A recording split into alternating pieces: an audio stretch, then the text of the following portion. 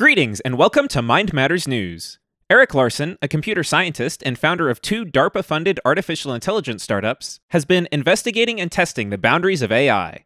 In his new book, published by Harvard University Press entitled The Myth of Artificial Intelligence: Why Computers Can't Think the Way We Do, Larson argues that hyping AI to the point of equating it with human intelligence is extremely detrimental to long-term innovation. Why? Well, our guest host, Andrew McDermott, senior fellow at the Discovery Institute and host of his own podcast, Simply Scottish, chats with Larson about this and other issues today on Mind Matters News.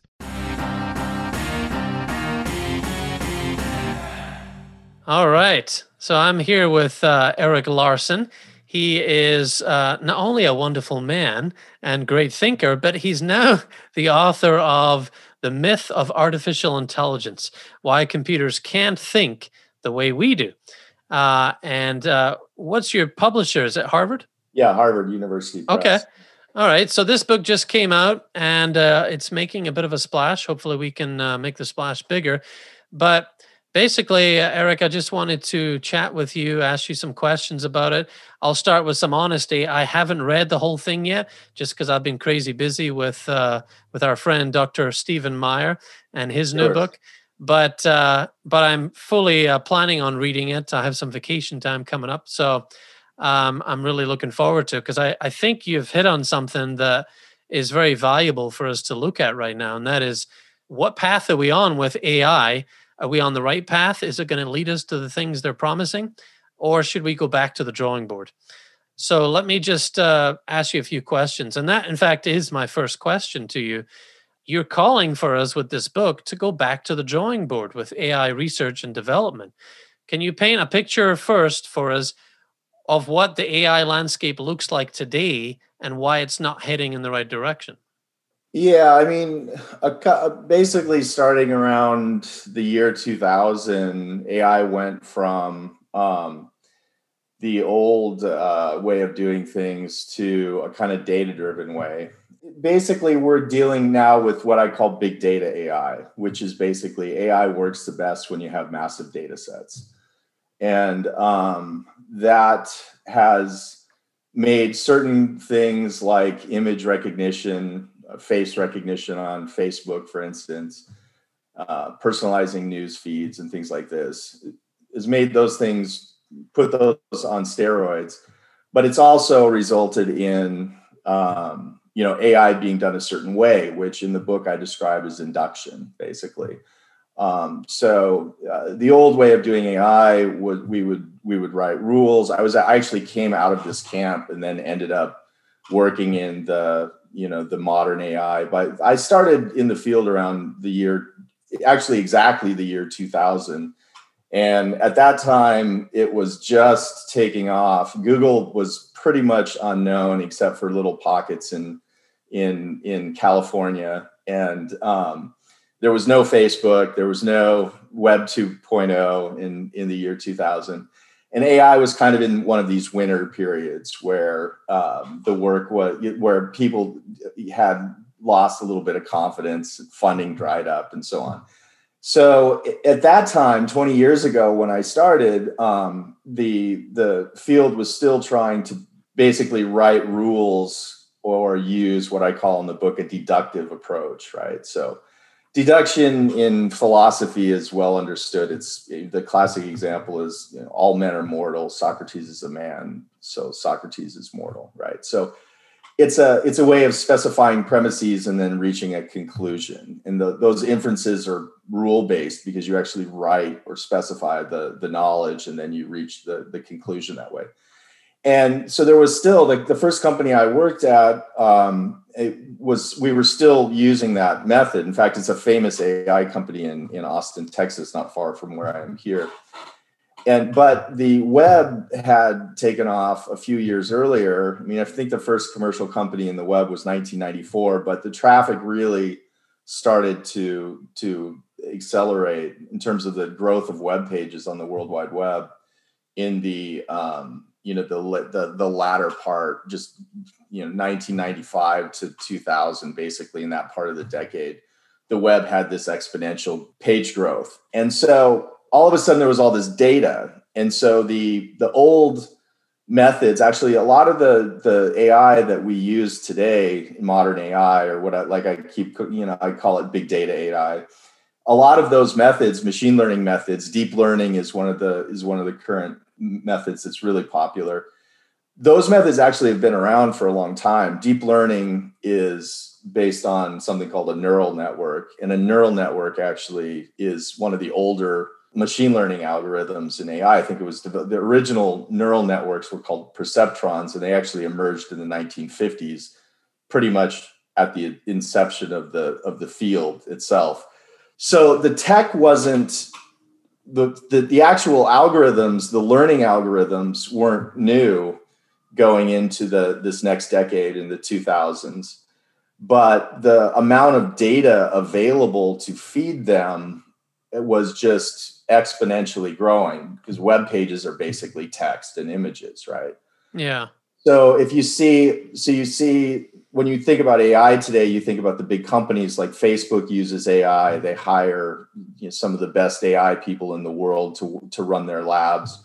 Google uses AI. Everybody's using this buzzword AI. What they're using are these machine learning algorithms that are actually very old, and they've gotten certain modifications. Like deep learning, for instance, is basically a stacked neural network. So you take more than one neural network and you stack them on top of each other to create a deep hidden structure for the learning algorithm. But we ended up with basically these old, what we used to call empirical techniques or learning techniques, with 10x, 100x, 1000x, a million X's amounts of data. And all of a sudden they were doing things that they wouldn't do before. And so there was a period where the AI community kind of slowly and then really all at once dropped the rule-based approaches and adopted the empirical methods or the machine learning approaches. Yeah. So the strength is that you can do a lot with data. The weakness is that you need a lot of data to do anything, basically, right? Yeah. The switch from deductive to inductive was basically to deal with the amounts of data that we were acquiring. Basically, yes. Empirical approaches or the inductive approaches just started to show immense promise because there were huge data sets to feed them, right? Okay. So it was the next progression. So I mean, just give you an example. Say on Facebook, if you want to personalize your news feed, that means that basically it's going to be looking at what you're looking at, what news you're clicking on. And so by looking at lots of prior examples, it comes up with what's called a predictive model of what you're likely to want in the future, right? So what's running that? So that's the AI system that's actually personalizing your news. And what it's doing is inductively, it's looking at what you will prefer, what your preference will be in the future. That's what's happening. And that's basically how all of the AI today works in the web. Like you could go to other examples, but that's going to be the basic model for how AI works today. Yeah. To answer your question, they switched to, so the AI community, we scientists, all of us, I did switch to this as well.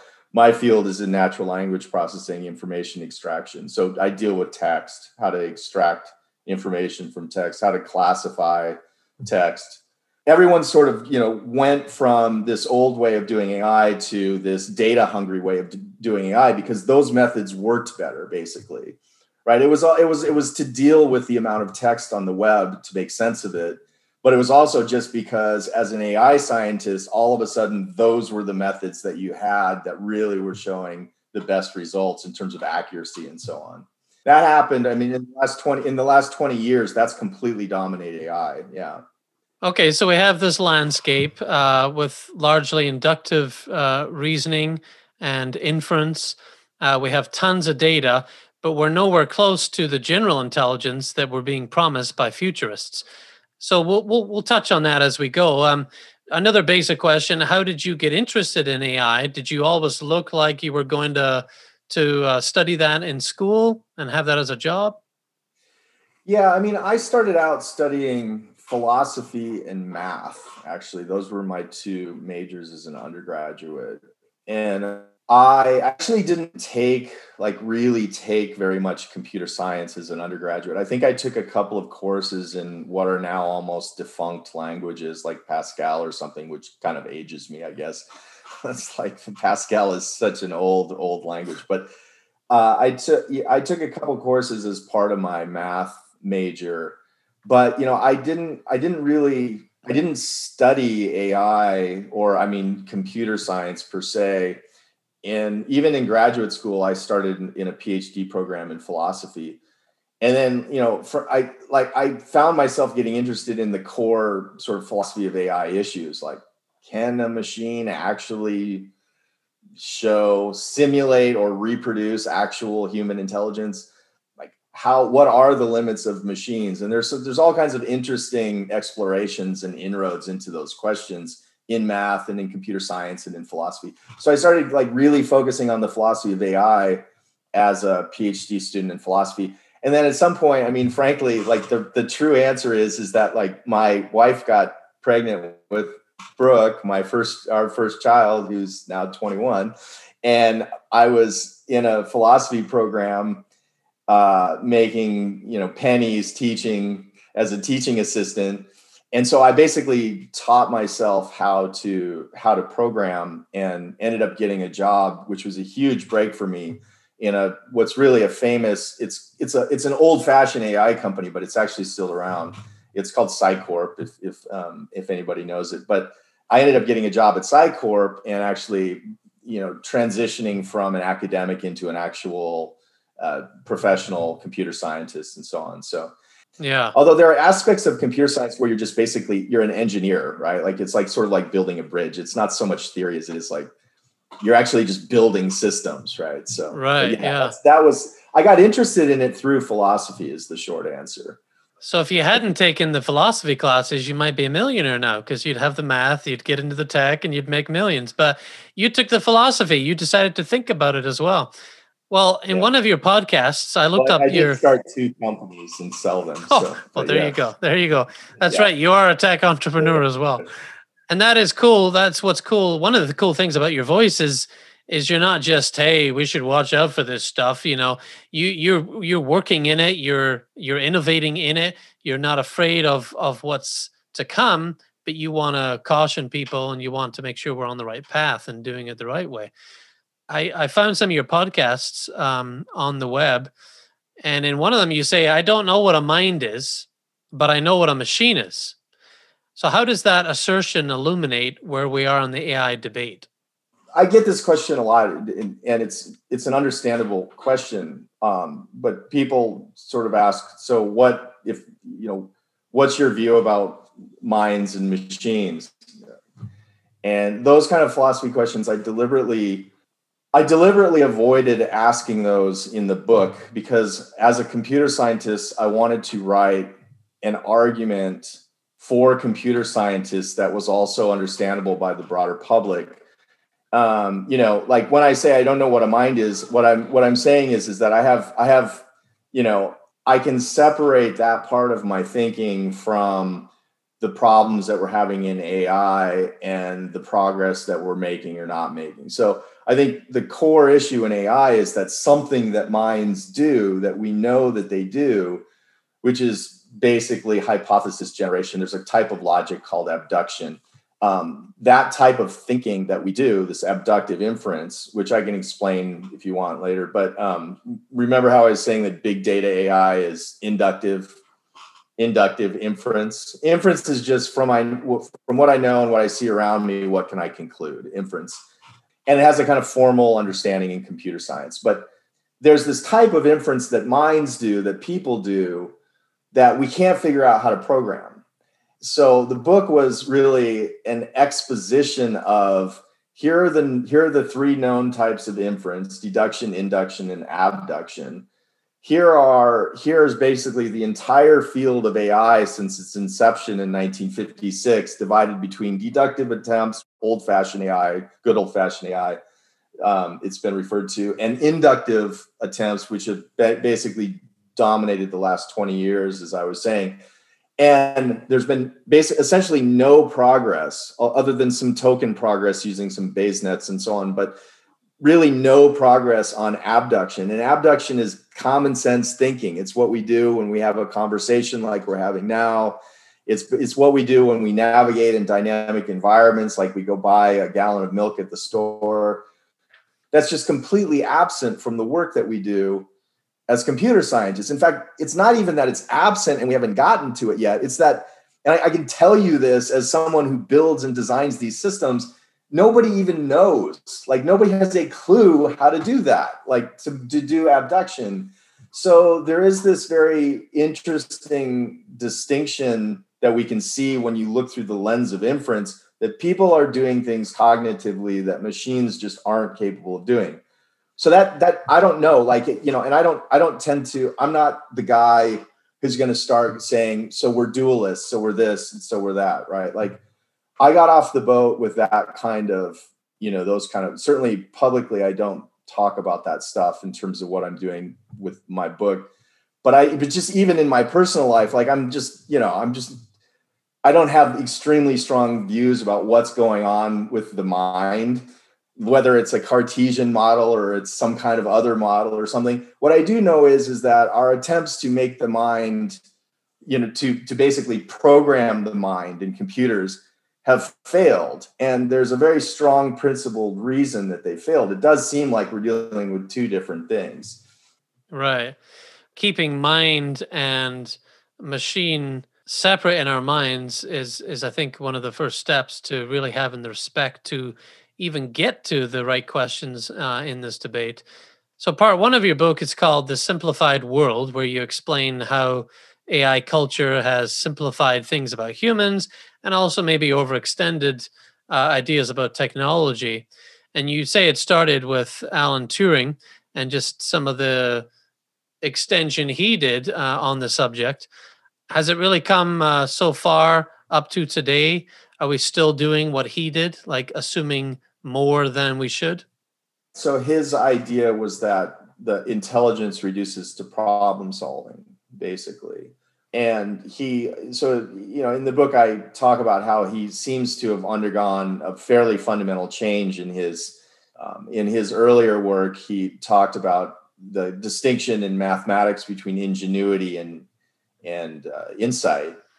And insight was something he said that mathematicians use that's outside of the formal system that they're working with to decide on what parts of the system are interesting to think about. So when some mathematician comes up with a new proof or comes up with some interesting development of some aspect of mathematics, Turing originally was saying that that's a non-mechanical feature of the mathematician, right? So part of their job involved this insight, which was separate from ingenuity.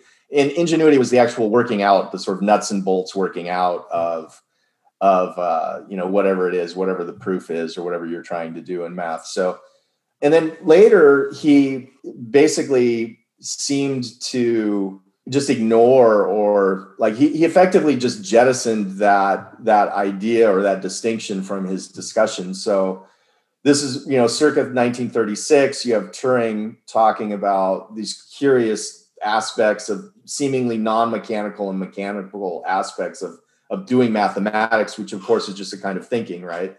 And then by 1950, when he wrote this seminal paper, which gave rise to the Turing test and the conversation test that everybody knows about, he just had completely abandoned this idea, and he'd clearly come to the idea that, to the view that we could just program that intelligence is just problem solving. So if we just solve the problem of human intelligence, if we just write it down in computer programs, right, then there wouldn't be any difference between the mind and the machine, right? So he had this change of heart clearly in his work, and I definitely think that he's kind of the pioneer and the major figure that all of us in AI look back to. He formulated the actual mathematics of what a computer program is. It's a Turing machine, which is a kind of abstraction, right? And so, and all of computer science rests effectively on this formalism called after him, the Turing machine, obviously. So he really is he's the key kind of, linchpin for the development, maybe von Neumann, the other guy and so we looked at him as kind of like the father of AI, really. And his idea, I think, was fundamentally flawed. That's not to take away from his brilliance as a mathematician. He was a mathematical logician also, which is one of my fields that I studied. And he really deserves to be in the annals of history as this brilliant guy. But in terms of his view of human intelligence, I think he had a kind of reductionistic view of human intelligence. And that was inherited by the field through the decades on up to the current view. And I think that's unfortunate. That's what I mean by the simplified world, a simplified reductionistic view of the human mind, right? Of human thinking. And I think that's unfortunate, actually. That's has all kinds of downstream problems. Yeah. Yeah. So for the first part of your book, you're discussing that simplification of things that we really need to be looking closer at. And then you get into the different types of reasoning, and you say that we're not really on the right path right now. Are we still focused on inductive, and how do we get to abductive? Is it possible to get to that in AI? You obviously don't know the answer, but you can surmise. I know. So the problem with induction, of course, is that you can't deal with exceptions. So the big data AI, this is just, I don't want to confuse the listener. Big data AI just is what we mean by AI today. It's the AI that all the tech that's running on your phone. It's what, it's Alexa that interprets the signal from your voice into text sequences, and Siri and so on when you have voice activated stuff on your phone. It's movie recommendations on Netflix. It's automatic recognition of your friends' faces on Facebook. Like all of that is under this umbrella of big data AI. And the key point there is like I was saying, like the inductive inference. So this comes from philosophy, induction. And the classic example is that, all swans are white, because in England, if you go and you look at swans, it turns out that every swan you observe is white. And so from seeing a large enough sample, this also undergirds statistical theory, by the way, as well. So if you get a large enough sample size of swans with this property of whiteness, then you can generalize to this, you can make this inductive inference to this rule that all swans are white.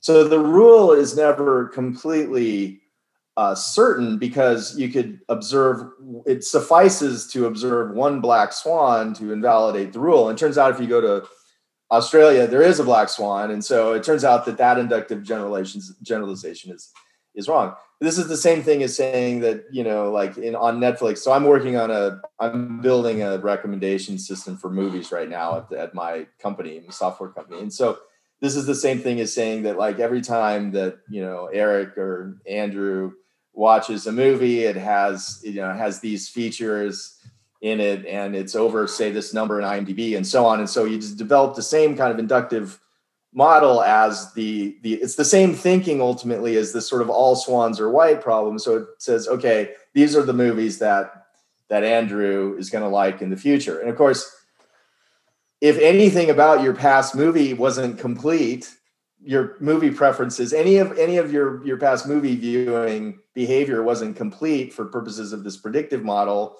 then the inductive generalization is going to be wrong, right? So this is exactly the problem. It can't, as a all-encompassing method to generate intelligence, it's not adequate. Very obviously not adequate. It just doesn't handle exceptions. So anything new comes along is going to be a major problem for an inductive system. And that would seem to be why different organizations that use this technology are constantly wanting feedback from you. They want that thumbs up or thumbs down. They want you to rate the last thing that you bought on Amazon or the last movie you watched, because that will update their ability to account for exceptions or just a larger data field. Yeah, because I've noticed that. Like if I listen to a song and I don't really like it, but I'm not afraid to try new things and new artists.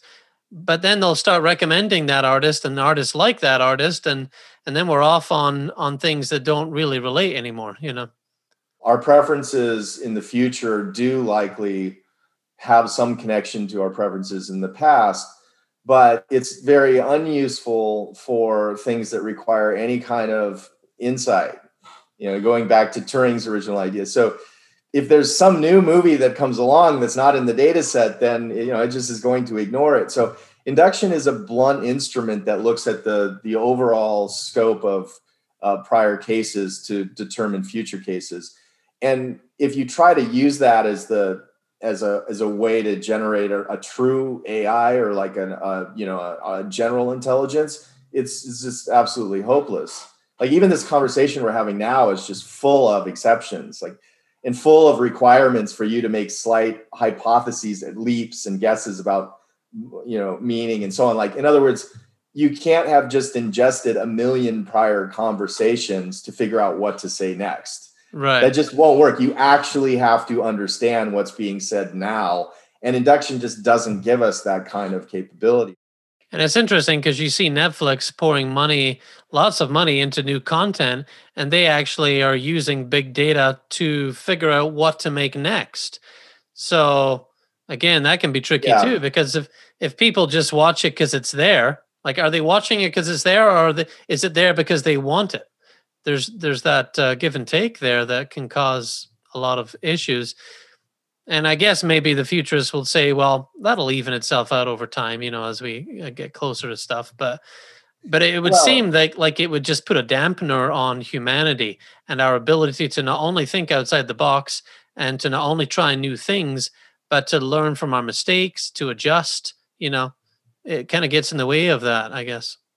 Yeah, I mean, so actually I was a couple of years ago, or I think maybe 2000, a couple of years ago now, Hollywood, some of the major studios in California bought these, I don't remember the companies now, but some major platforms to predict, blockbusters. And I think this kind of thinking is just like, there's this point that I don't make in the book, but I feel like it's a good point to make with you, because I know I kind of, from prior discussion with you, I know we share a lot of the same views about technology. And there's some curious fact about, there's this constant attempt in culture to replace actual strong contributions by actual people, like novel movies and new ideas and, just all kinds of cultural contributions that happen in the free play of a free society, with statistics from the past. And, putting the AI label on just endless statistical analysis of prior successes is kind of like trying to paint the future without anything interesting happening, right? Like, so it is in this larger sort of Jacques Ellul sense, it is almost like this machine is sort of, gradually taking over our natural, our inclination is to innovate and to do and to try new things. But, too much of this AI technology just inserted and just deployed everywhere, is really, really pulling against that happening. So one just obvious example is that the AI systems that the studios are using are not going to recognize anything that wasn't a formula. So we just know we're getting formulaic movies if they're using these AI systems, right?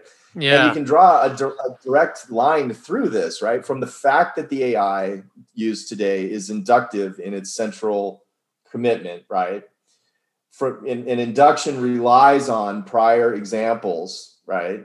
From that fact, you draw all of these negative consequences about, like, we're now using formulas. Like, what worked in the past is going to be the most frequent blockbusters, right? The ones with, right, just on a bell curve, the ones that worked in the past. So all of the surprise hits are going to fall out of that.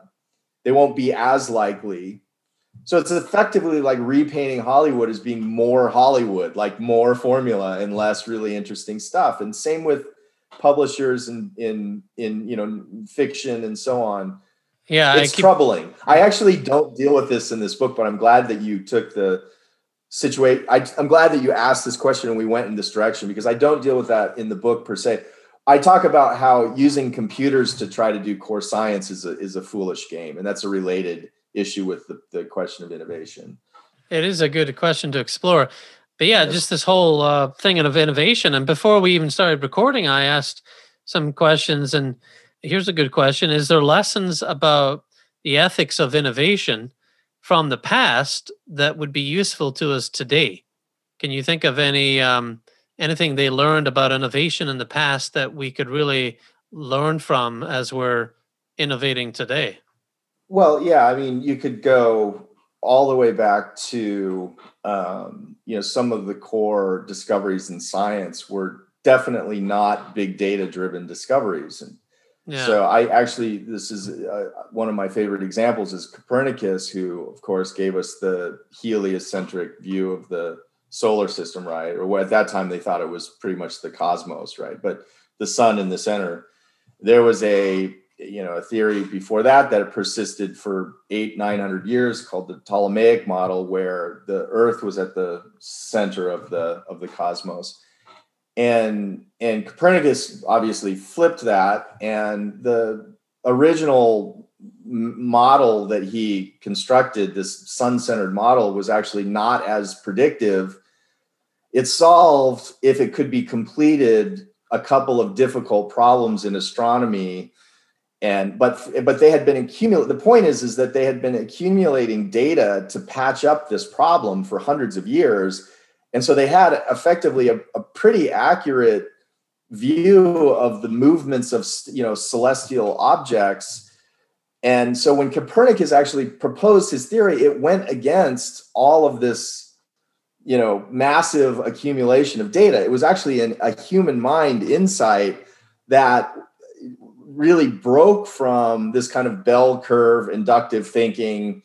In the book, I think I say it like all the data was fit to the wrong curve. How could AI have helped? It would have actually just further entrenched that conclusion and tried to optimize the geocentric model. It took a person actually to innovate, or in this case to discover, and it was in spite of, not because of, all the data. And so you do see in the history of innovation and in the history of scientific discovery, you see these moments where people have a shift in thinking that really can't be accounted for by any kind of mechanistic analysis of what was going on before. That's one of the lessons is that if we don't, as it was Norbert Wiener who said, if we don't invest in human intelligence in our society, we're unlikely to have a lot of it, right? So, one lesson of innovation is like to take Wiener's, point seriously, and to take the lessons of the major scientific discoveries in the Western world seriously. We need to invest in people. So I think in a large part, AI actually, it certainly does in science, and I can talk about specific cases in science where I think AI is directly threatening scientific innovation to the extent that people are focusing on the systems rather than the ideas behind the systems. Well, the more tech we have around us, the more we start to kind of get the feeling that tech is the answer to everything. We get that reinforced by big tech and their big yearly or even semi-yearly announcements of new products and updates. And if we're not careful, we just think tech is the answer to everything. But you have said that there are some things in society, some problems that we have that are just fundamentally non-technical. Can you embellish on that a little bit? Why isn't everything solvable with tech, do you think? Is that just because of the fundamental difference between machine and mind? I mean, I could give the case of neuroscience research, say. So there was something like €1 billion invested in trying to understand how the brain works. And really, in the case of the European project, it was called the Human Brain Project, I think, the HBP. In that case, it was expressly like the goal of that project was to reproduce the human brain on a computer, on a supercomputer, basically. And the idea there was that if we can just get to a sufficient level of granularity in neurons and systems of neurons and so on, that we can actually code those connections in an artificial neural network. We can just build an actual human brain. This was an actual project that sounds like science fiction, but it was actually the European Union put huge amounts of money in this. Of course, it was a total failure. And there were these IBM Blue Gene supercomputers that sat in the middle of the project. And it's a different way of answering your question, but tech didn't solve that problem in science. The program was really a fantastic failure. The guy who started it actually ended up getting fired for a variety of reasons. But tech didn't solve that problem in science because focusing on technology rather than the actual natural world, it turns out to have not been a good idea. It's almost like inserting an artificial layer. And so trying to convert basic research in neuroscience into a software development project just means you're going to end up with software ideas and ideas that are programmable on a computer. And your scientists are going to be working with existing theories because those are the ones you can actually write and code, right? And they're not going to be looking for gaps in our existing theoretical knowledge in the brain. So I think in that case, and this is a case that I develop in the book, in that case, it was really clear that the introduction of technology as the kind of driving force for success in that project was a catastrophic, it was a really terrible idea. And it was very obvious, at least, I mean, it's certainly obvious in retrospect, but it was obvious to me at the time. I remember thinking that's never going to work. Right. But so there's just, 10 billion euros or something wasted. The United States had a similar project under former President Obama, which has been a little bit more congenial to actual human research. And so it's met with a little bit more success. But the point is that the idea that you can replace supercomputers with human thinking and human science and human insight and the hard work of scientific investigation and discovery is just a really bad idea. I mean, I'm tempted to say it's kind of a stupid idea, frankly. Like, why would anybody believe that that's going to work?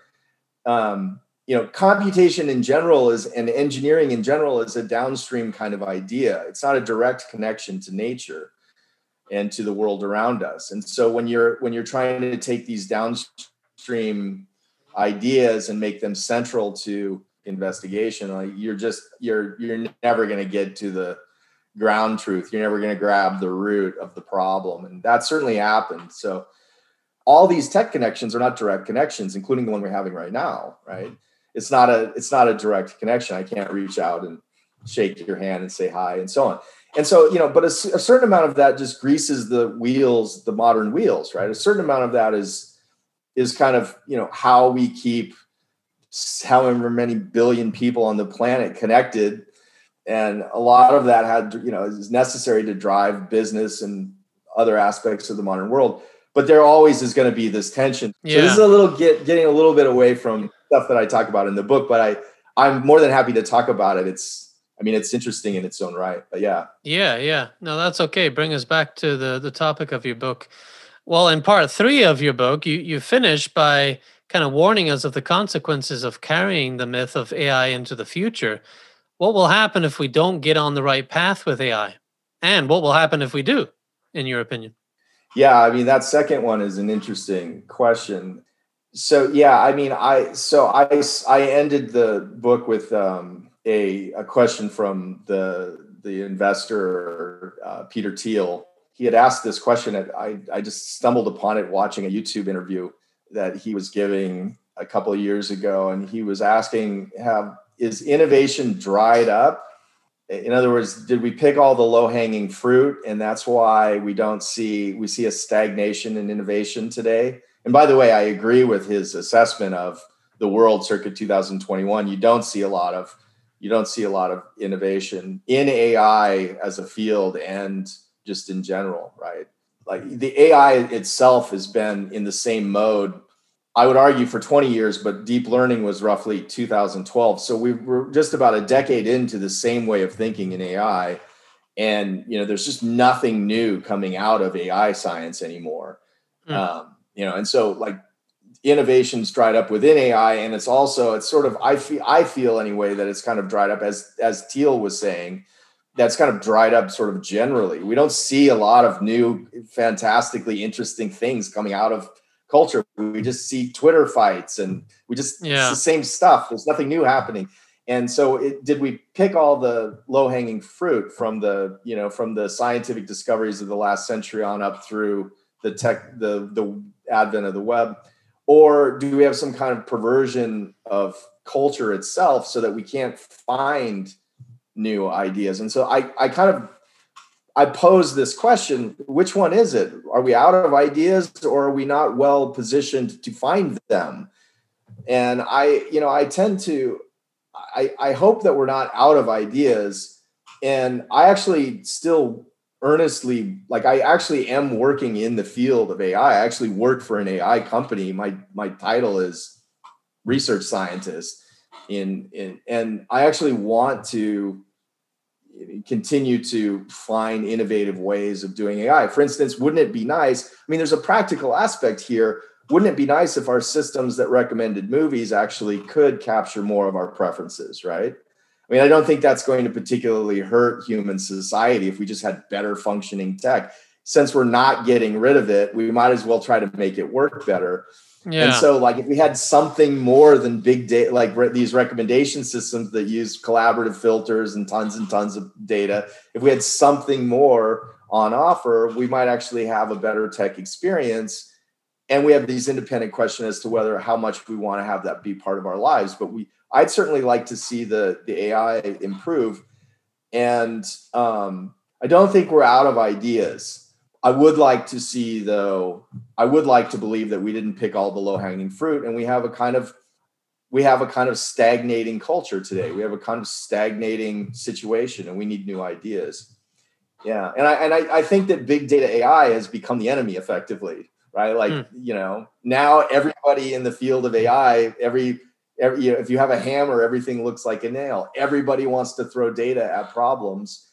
And we've reached the limit. I mean, if you look at self-driving cars, there's no more data that we're going to use for those, for the systems that you have, these visual object recognition systems and autonomous navigation systems, right? And there's just no more stuff that we're going to include. Yeah. So yeah. So almost too much data for our own good, or we need to regroup to figure out what to do with it and what might be important to collect versus what may not be. In Google's view, no data point is useless. That's what I think their thinking is. No matter what we harvest, we can use it somehow, whether it's in advertising or building new services. And that might be true, but you can't reduce humans to a bunch of data points either.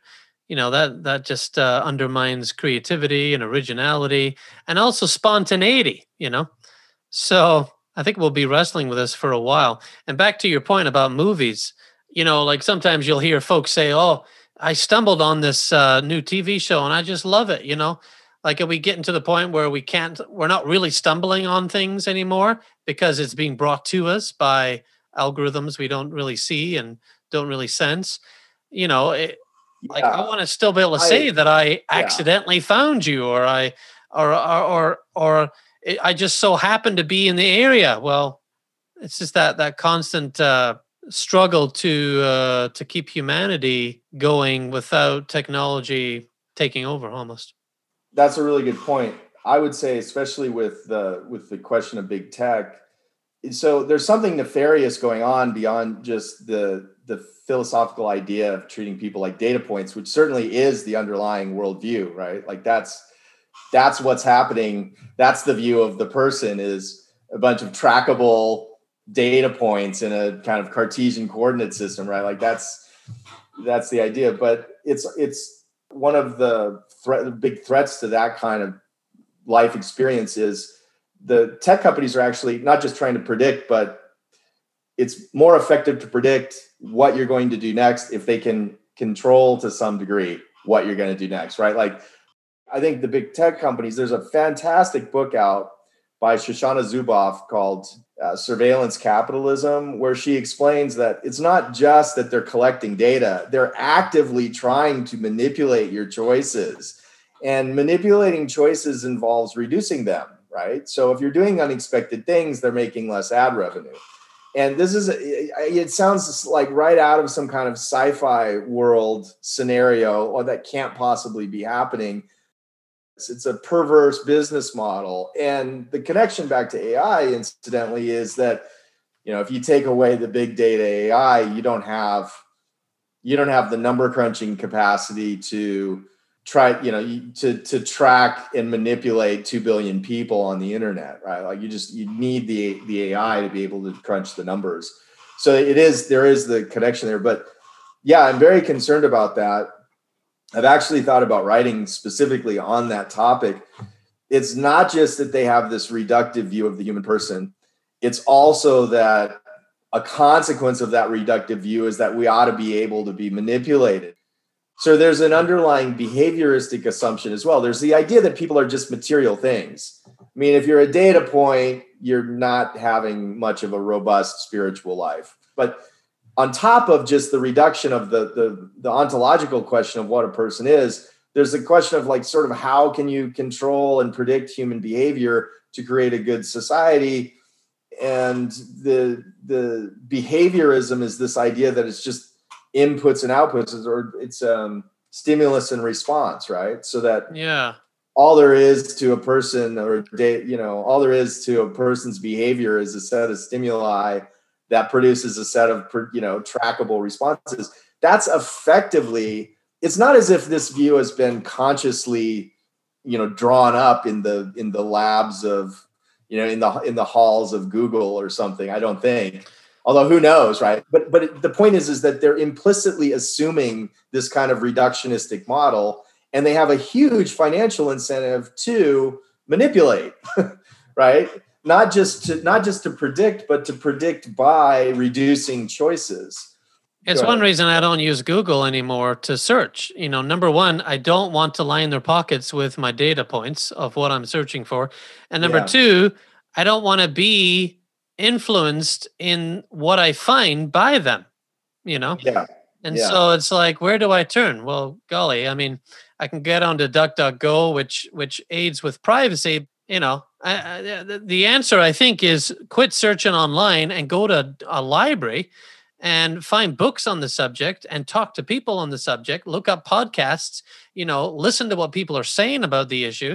Don't just quickly search and, oh, boom, you found your answer, There's a guy that he's a technologist, and he writes on these topics. That he's fairly well known, Jaron Lanier. You probably heard of him. And I mean, one of he's got a book out that repays reading. It's a quick read. It's called like 10 Reasons to Delete All Your Social Media Accounts. Yeah.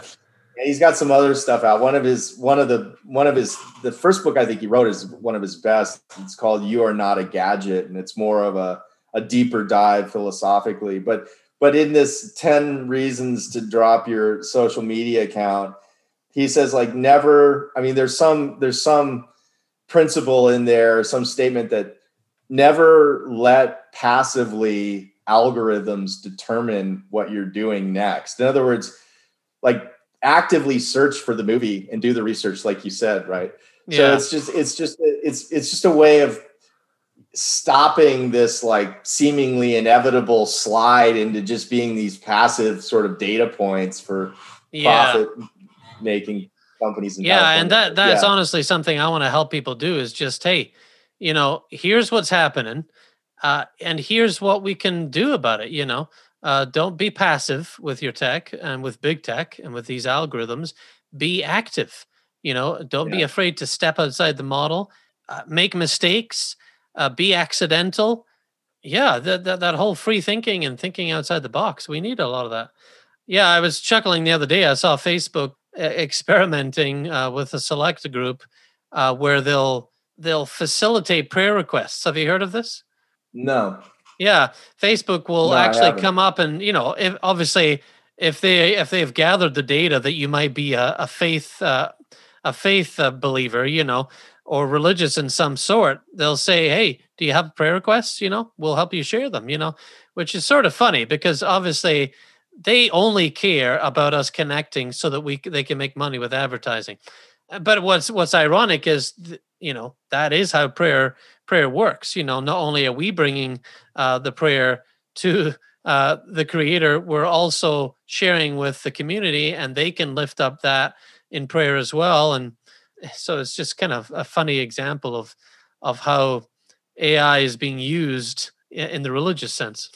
Yeah, I mean,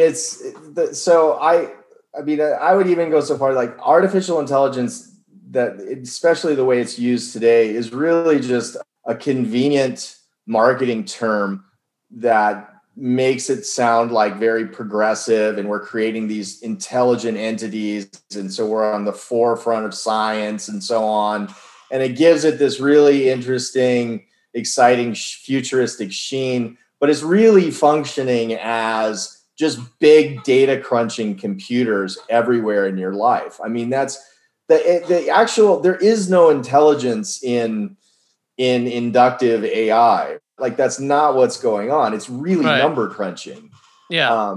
And so we could get into examples of that, but it's just, it does get a little creepy. There's a system, GPT-3, I think came out from OpenAI, which is this company that produces a lot of open source stuff, AI stuff. But GPT-3 is a language model, right? So it was just trained on just millions and millions of example texts and so on. It's just this really complicated language model that uses deep learning. Is, I think, pretty much everything. They're using it to generate text, which means to write. They're using it to actually create readable and understandable, comprehensible prose. And so there's this big push, like how coherent and interesting and meaningful is the prose that this mindless language model that was just trained on billions of documents, right? Like, with, I don't know how many, I can't remember, 75 million parameters or something. Like, I don't remember now the specs. I probably got that wrong, actually, but it doesn't matter. But it's sort of like, there's something creepy about that, where in that discussion, nobody is saying, like, so we're just using giant supercomputers and number crunching to mimic writing, the exercise of writing, right? Yeah. Yeah. And people are saying that if it gets good enough, there's all these problems that happen if it gets just good enough. So if it's never going to write a novel, and it doesn't understand what it's doing at all, right? Like, that's just not what's going on.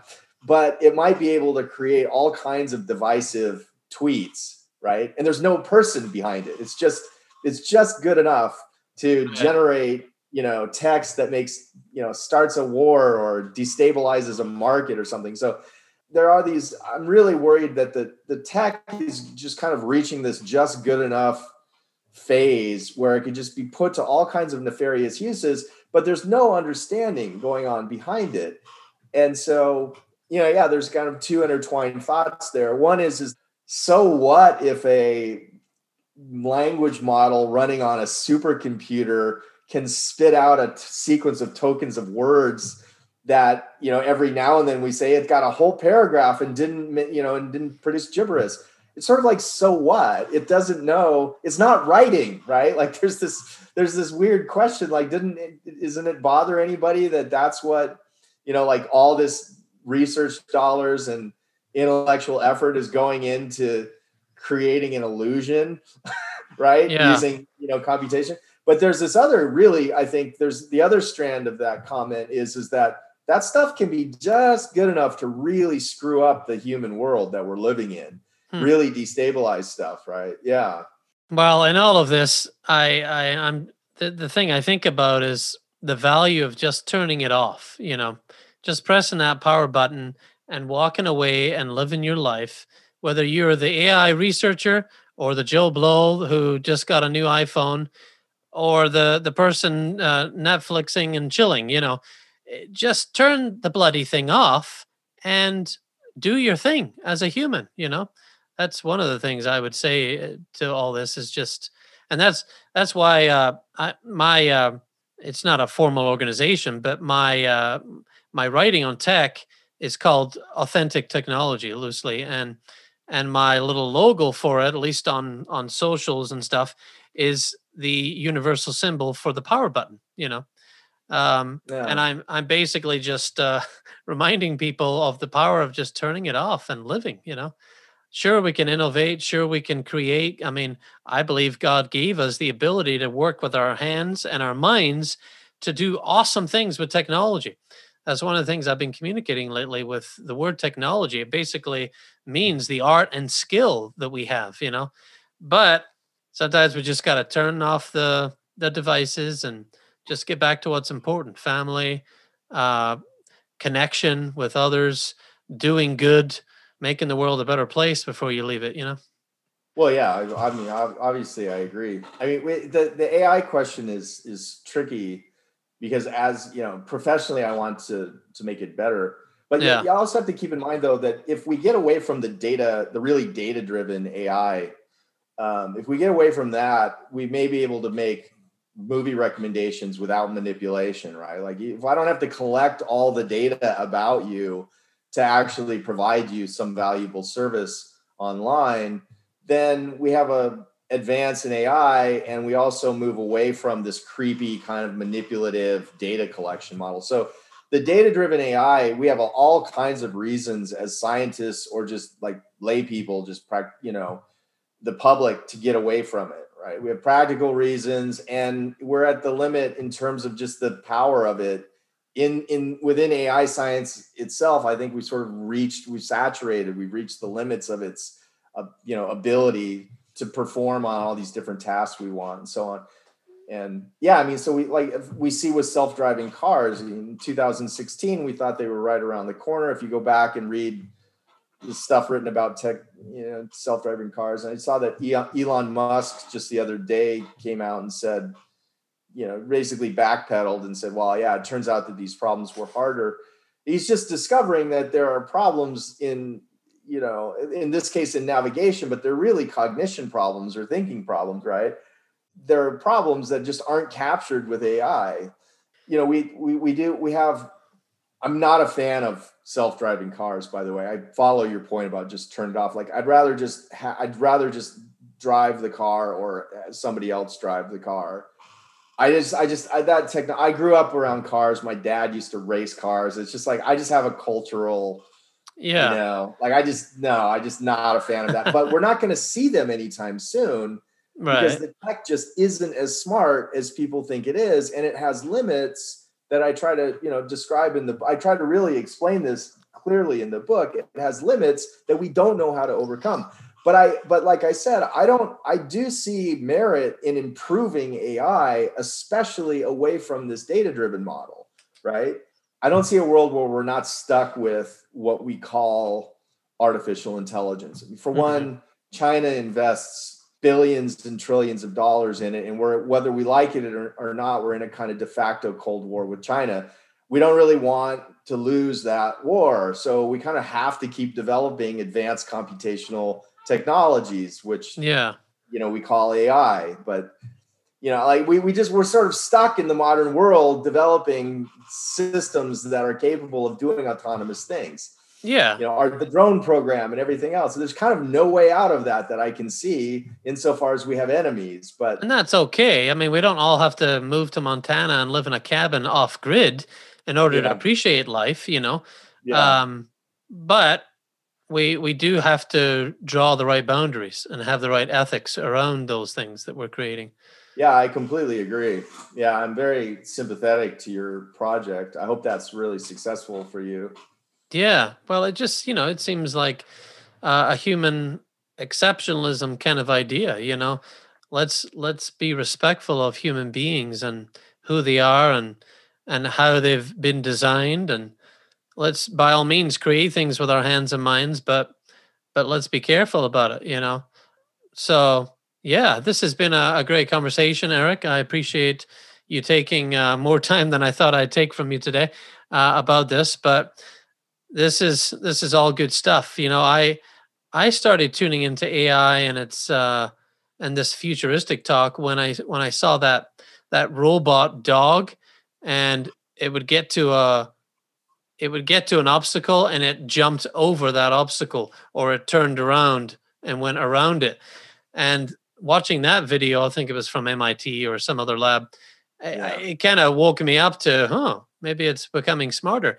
But what's behind that? Just out of curiosity, what is behind that dog robot being able to jump over something?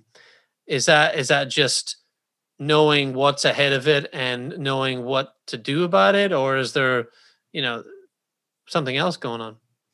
Yeah, I mean, I don't work in robotics per se, but it has, part of the big challenge with robotics is just the system has to actually know what's in front of it. And it's actually a hard problem.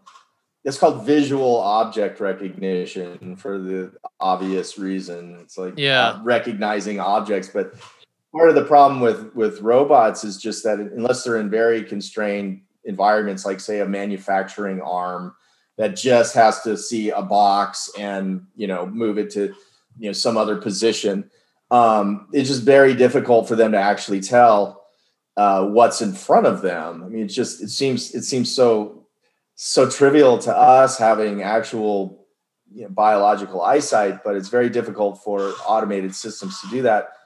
Gary Marcus is an AI researcher, and he remarked once that if you want to show how stupid AI is, or if you're worried about killer robots, that is, then all you have to do is close and lock your door, because they have a notoriously difficult time actually just locating the doorknob and correctly manipulating it to open the door. They may stand there for hours just trying to figure out how to open a door. Yeah, so I heard about that. Might not have to worry about the Terminators yet, but yeah, I mean, what's behind that is just advances in visual object recognition, and there's no magic to that. They're just using, they're just training on, larger and larger data sets where they detect edges and surfaces and so on in a plane or a visual space.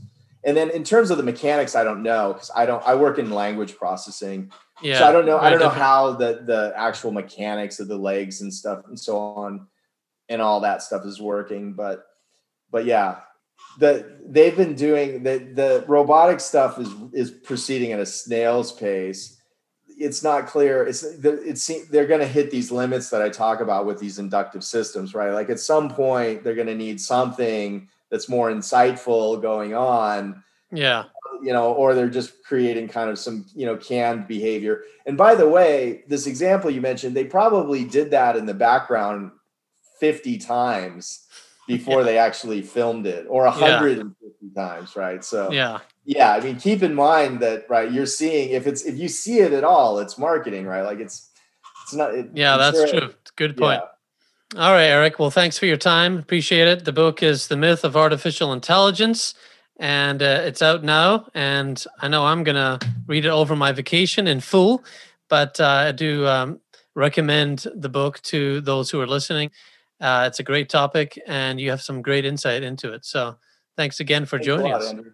Yeah. I really appreciate it. Thanks for your time. Yeah, you're welcome.